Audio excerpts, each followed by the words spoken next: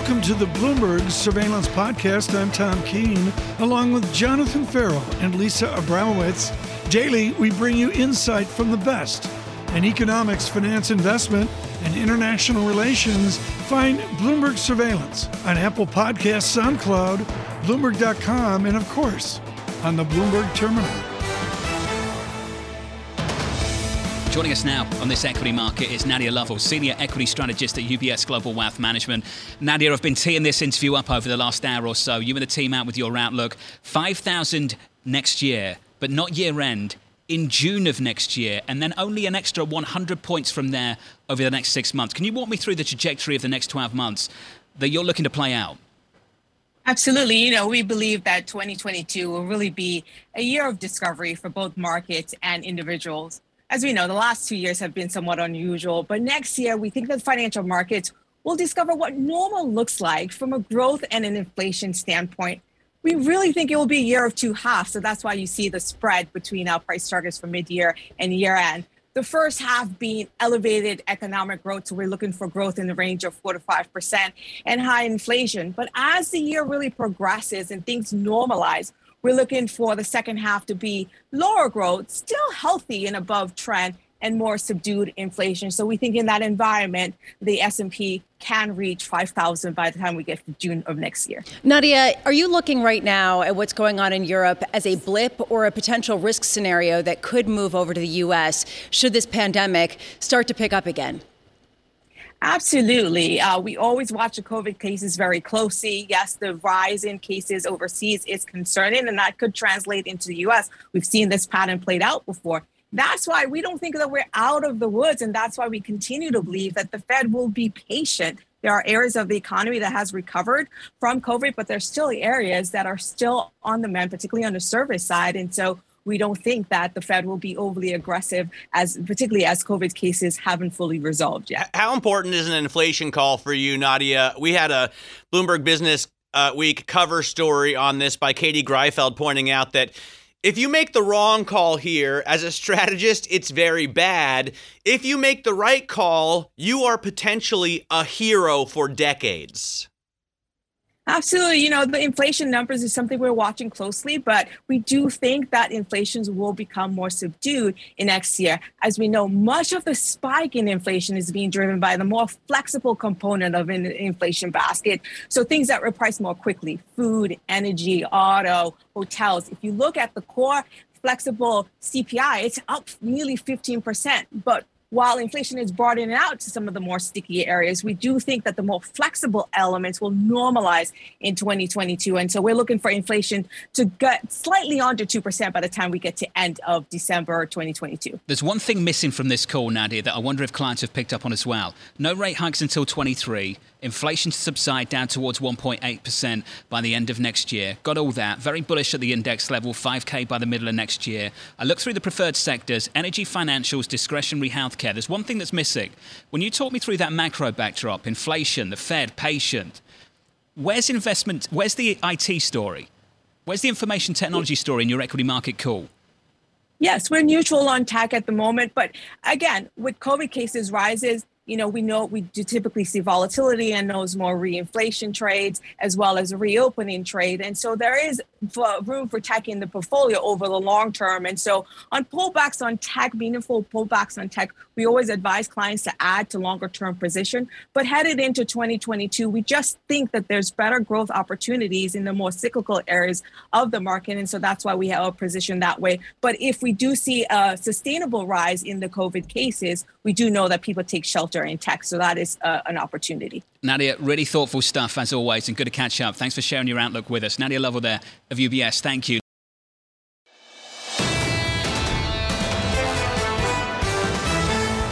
Joining us now is Jim O'Sullivan, Chief US Market Strategist, Macro Strategist at TD Securities. Jim, arguably with the biggest call that we've been talking about over the last week, we caught up with your colleague Priya Misra about it. Waiting until December 2023 to hike interest rates. You're at the very far end of the range of the people we talk to right now, Jim. Why can they wait that long? Hi, Jonathan. Good morning.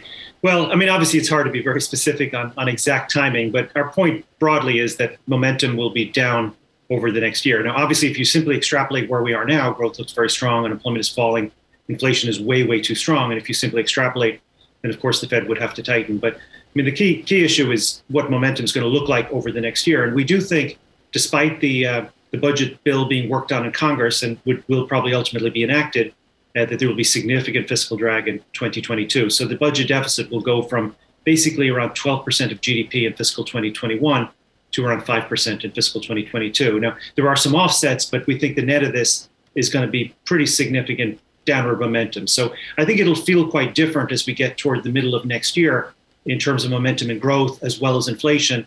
And so we'll see where we stand at that point. And obviously the Fed has bought themselves some time with tapering. I mean, they've got a 7-month tapering, so that won't wind down till June. I mean, we would say the bar for accelerating that is extremely high. So we'll see where we stand, obviously, as we get toward the middle of next year, but we think momentum's going to be down between now and then. This is really interesting to me that a lot of people have come on and they've said it doesn't really matter how much inflation does come down next year. If it starts coming down, it will edify the Fed's position.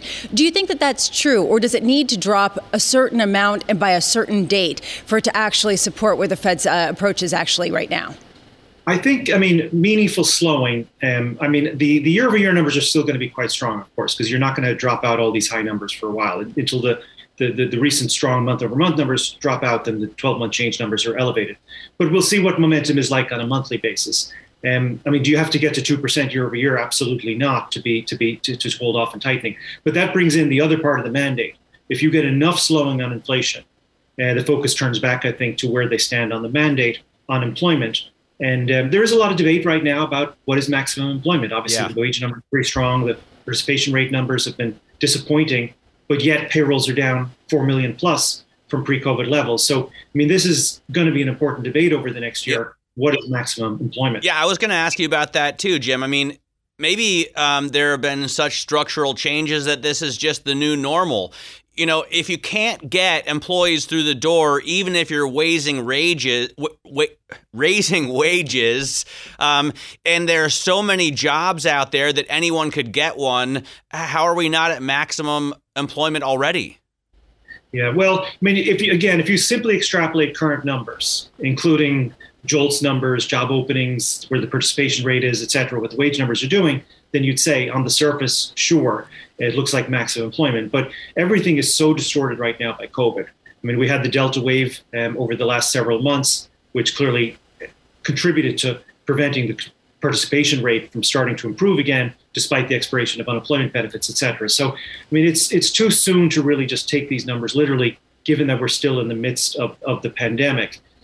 So we'll see where we are in a year's time. I think most Fed officials would say they would not be satisfied that this is the new normal in terms of the level of employment and maximum employment. I think they want to get these people back. It might take time and there will be lags, but they do expect most of these people to come back. Not all of them. And certainly there are. I thought most of them were retired. I thought most of them just have done so well in the market that they stepped out and bid adieu. The nature of those data is that, people retire and then they unretire. People do go back and forth in those numbers. And a lot of what we've seen is people not coming back into the labor force having retired previously. So again, I think it's too soon to just simply assume that the participation rate is going to stay where it is. And I think we would expect to see recovery over the next year. It's not all going to happen in 1 month. And certainly most Fed officials, obviously, particularly if it's Brainard as the chair, we would say, but even with Powell as well, would be hopeful and would expect that most of these people can come back with time. Jim, just quickly, Lisa's been on top of this one through most of this morning. Just how much daylight is there between Chairman Powell and Governor Brainard? You've been waiting for the same decision we've been waiting for. You're a Fed watcher yourself. How much daylight is there between the two? On monetary policy, obviously there's talk about regulatory policies being a bit more clearly different. But on monetary policy, not necessarily huge. But yes, I would say most people would say that Brainard is likely to be more dovish. She's more likely to have a dovish interpretation of maximum employment, we would say. But again, Powell is pretty dovish as well. Jim O'Sullivan, a TD. Jim, you're confusing us all. Thank you, sir, as always. We spoke with Dr. Andrew Pekosh earlier this morning on Bloomberg Surveillance, and we were talking a lot about the situation over in Europe. And since then, in the fast-moving news plot that is the pandemic, we got the approval by the FDA of COVID-19 booster shots from Moderna and Pfizer and BioNTech. The question I have really is, how much more protection do you get from the booster, and how much can this stave off something from happening in the United States from what's happening, say, in Germany and Austria? Dr. Andrew Pekosh is joining us again, and we really appreciate it. Johns Hopkins University, Bloomberg School of Public Health professor and virologist. What's your sense, Dr. Pekosh, of how much we can prevent another surge in viral cases as a result of more people getting boosters? Well, boosters will do two things. One is it will almost immediately increase your protection against infection, and some of the data suggests that it'll get back up to that 90% level that we saw in the early studies. The second thing that is starting to come out, though, is that booster, particularly if you get it 6 months after your first doses, seems to be able to induce a much longer immune response, and therefore you might be protected for 6 months, a year, maybe more after the booster. So it's doing those two things, but at the end of the day, it's targeting people who are already being protected from infection and from severe infection. So it's going to move the needle a little bit, but it's not going to be a game changer in terms of protecting us from surges of COVID-19, because that's driven by unvaccinated people. And Dr. Pekosh, going to that point, the unvaccinated people, I'm just not sure what more can be done. I'm just speaking here in the U.S. For those folks who choose not to get vaccinated, it feels like this is our future. This is just the way it's going to be. The arguments have been made time and time again, and the decisions seemingly have been made, and maybe some mandates can move the needle a little bit, whether it's a workplace mandate or a government mandate. But is this kind of the new normal? Well, what we need to realize is that individuals who don't get vaccinated, really shouldn't have free rein to be able to do anything they want because of the threat that they pose to the rest of the population. Now, this could be mitigated in some ways. Twice-a-week testing could be one way to target those populations. Limiting them from certain activities is another way to do it. So we're moving to the stage now where it may be that vaccine mandates alone won't be able to do this, but putting in some of those other restrictions may be a way to get us through these surges and minimize those massive pushes of cases into our hospitals, which stress our medical care system. Dr. Pekosh, theoretically, let's say there is a family, and let's say it's almost Thanksgiving, and one member of the family is not vaccinated. Where is the biggest risk here? Is it for the person who's not vaccinated being exposed to people who are all vaccinated but still could get the virus? Or is it people who are vaccinated getting the virus from the person who's unvaccinated? Theoretically. So theoretically, if you're vaccinated and you're exposed, you come into contact with someone who's infected and not exposed, you do have a higher risk of getting the infection, but your risk of getting into the hospital after that is much, much reduced because of the protection the vaccine gives you. Now, this does change a little bit if you talk about things like people with pre-existing conditions that predispose you to more severe disease, or even the elderly, in which case we know that the vaccines work, but they don't work as well as they do in the healthy populations. So it's also about those more vulnerable populations and increasing the exposure of those individuals to the virus if you are unvaccinated. So, Dr. Pekosh, one thing that we haven't talked about recently, I don't think, is the concept of herd immunity. Is that something that, given the level of unvaccinated population, that's really not really on the table? It's not on the table anymore from a practical state, because with the emergence of the Delta variant, some of the estimates of what we need for herd immunity are now in the 85% or sometimes higher part of the population getting vaccinated, and that just doesn't seem realistic given what we see right now. We can, however, control the severe cases with vaccines. The soon-to-be approved antiviral treatments will give us another important tool that'll help us reduce the disease severity, and so we have the tools to really minimize the difficult effects of this virus on the population. We just have to be more effective at using them. Before we let you go, Dr. Pekosh, going back to what's going on in Europe with the Austria lockdown and the potential for Germany to do the same, is there any way that you could see U.S. lockdowns at some point in the future, considering the fact that the vaccination rate here is similar to what we see in those nations? Well, it's interesting because while the overall vaccination rate is similar, we have a lot more variation from state to state in terms of how many individuals are vaccinated. So in my state of Maryland here, I feel a little bit more confident than I would if I was in another state in terms of how much protection is being afforded by the vaccine. It doesn't appear to me that there's political will to go through lockdowns on a massive nationwide level, but I wouldn't be surprised if some of the states that have been good about their public health interventions to control COVID-19 do consider some additional measures if cases do surge again this winter.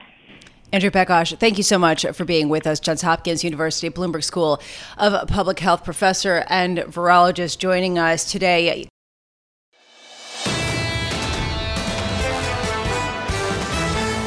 Hugo Rogers joins us now, Chief Investment Officer at Dowtech Bank and Trust. Hugo, this equity market, you can't hold it down. We're down a tenth on the S&P, NASDAQ at all-time highs, NASDAQ 100 futures up another 53 this morning. Restrictions back in Europe, shrug of the shoulders over here stateside. Hugo, what do you make of all of this? Well, you've got a trifecta of tailwinds that's still in place. You still have monetary support. You still have incrementalism from central banks. They're reining things in, but very, very slowly, as Lisa highlighted. You've got economic tailwinds as well. So you have the US Q4 GDP estimates are actually being ticked up a little bit. You've had excellent Q3 results from large swathes of US corporates as they've reported. So and then, you know, the final piece is so you've got central banks, you've got cycle, and then you've just got this wall of liquidity sitting there too. The bond market, even though inflation, this is a big bellwether, the bond market, even though inflation hit 6.2% last week, you know, the 10-year yield's still at 1.6465. It's like, it tells you all you need to know. But Hugo, that's exactly where I wanted to go, this sort of discomfort here with high inflation reads and very low bond yields. And you have some people like Wharton professor Jeremy Siegel coming out yesterday on Bloomberg Television and saying people are not prepared for how quickly the Federal Reserve will have to hike rates, will have to normalize once inflation shows its persistency. What do you make of that? Well, I mean, there's a lot of work being done there by what they have to do. You know, if they haven't budged when 6.2 is the inflation print, and when core inflation is north of 3 and still looking persistent, and you know, on our estimates, we're going to see those core numbers continue rising. You know, you can see what wages are doing, you can see what rents are doing. They're the core components of core inflation. So, you know, we know that the core numbers are going to be higher for a period of time, and yet they're still holding pat. They're still being incremental. The communication that you saw from the Fed, you've seen from the ECB, tells you that they're going to do absolutely everything to try, not try to ignore it, but to avoid some sort of taper tantrum. They don't think their work is done in terms of fixing the economy. So why would they perform such an aggressive U-turn? We don't think they do. So the market, I mean, the market's already priced in 2 or 3 hikes for the U.S., 4 or 5 hikes for the U.K. Why does the market actually think these super doves, I mean, when you compare them to somebody like Paul Volcker, right, these are incredibly dovish Fed governors. Why does Mr. Market think they would raise rates that much? Well, no, I think they can raise rates that much. Look, the market is always ahead of the Fed. You can see that whenever you're looking at the forward rates implied and against the dot plot. You can see on the way down the Fed was too hawkish, expecting mean reversion, and now on the way up, what they're communicating will be behind the curve. The market can swallow 3 rate hikes. It's already priced them, and the equity market hasn't moved that much. But 3 rate hikes is... Always remember where we're coming from. We're coming from 0. So 3 rate hikes is just taking us back to like 75 bips, 75 to 1% on rates. And the question really is, can the economy handle that? And I think what people are really forgetting here this economy is not being held back by demand. Rates, that affects demand. It's financial conditions, credit conditions, that affects demand. Right now, the economy is being held back by supply. So if you raise rates and you're tweaking demand, that's not really what's going to affect jobs and growth. So you've got some freedom to see rates rise without an effect on the actual underlying economy. And so the market's very comfortable with that. Hugo, it's good to catch up. I always dislike you at the end of the interview. Hugo from the Bahamas. Hugo Rogers from the Bahamas. It winds me up, Hugo. Hugo Rogers of Dowtech Bank. I hate to wind you up. Have a lovely day. You too, sir. Good to see you, buddy. This is the Bloomberg Surveillance Podcast. Thanks for listening. Join us live weekdays from 7 to 10 a.m. Eastern on Bloomberg Radio and on Bloomberg Television each day from 6 to 9 a.m. for insight from the best in economics, finance, investment, and international relations. And subscribe to the Surveillance Podcast on Apple Podcasts, SoundCloud, Bloomberg.com, and of course, on the terminal. I'm Tom Keene, and this is Bloomberg.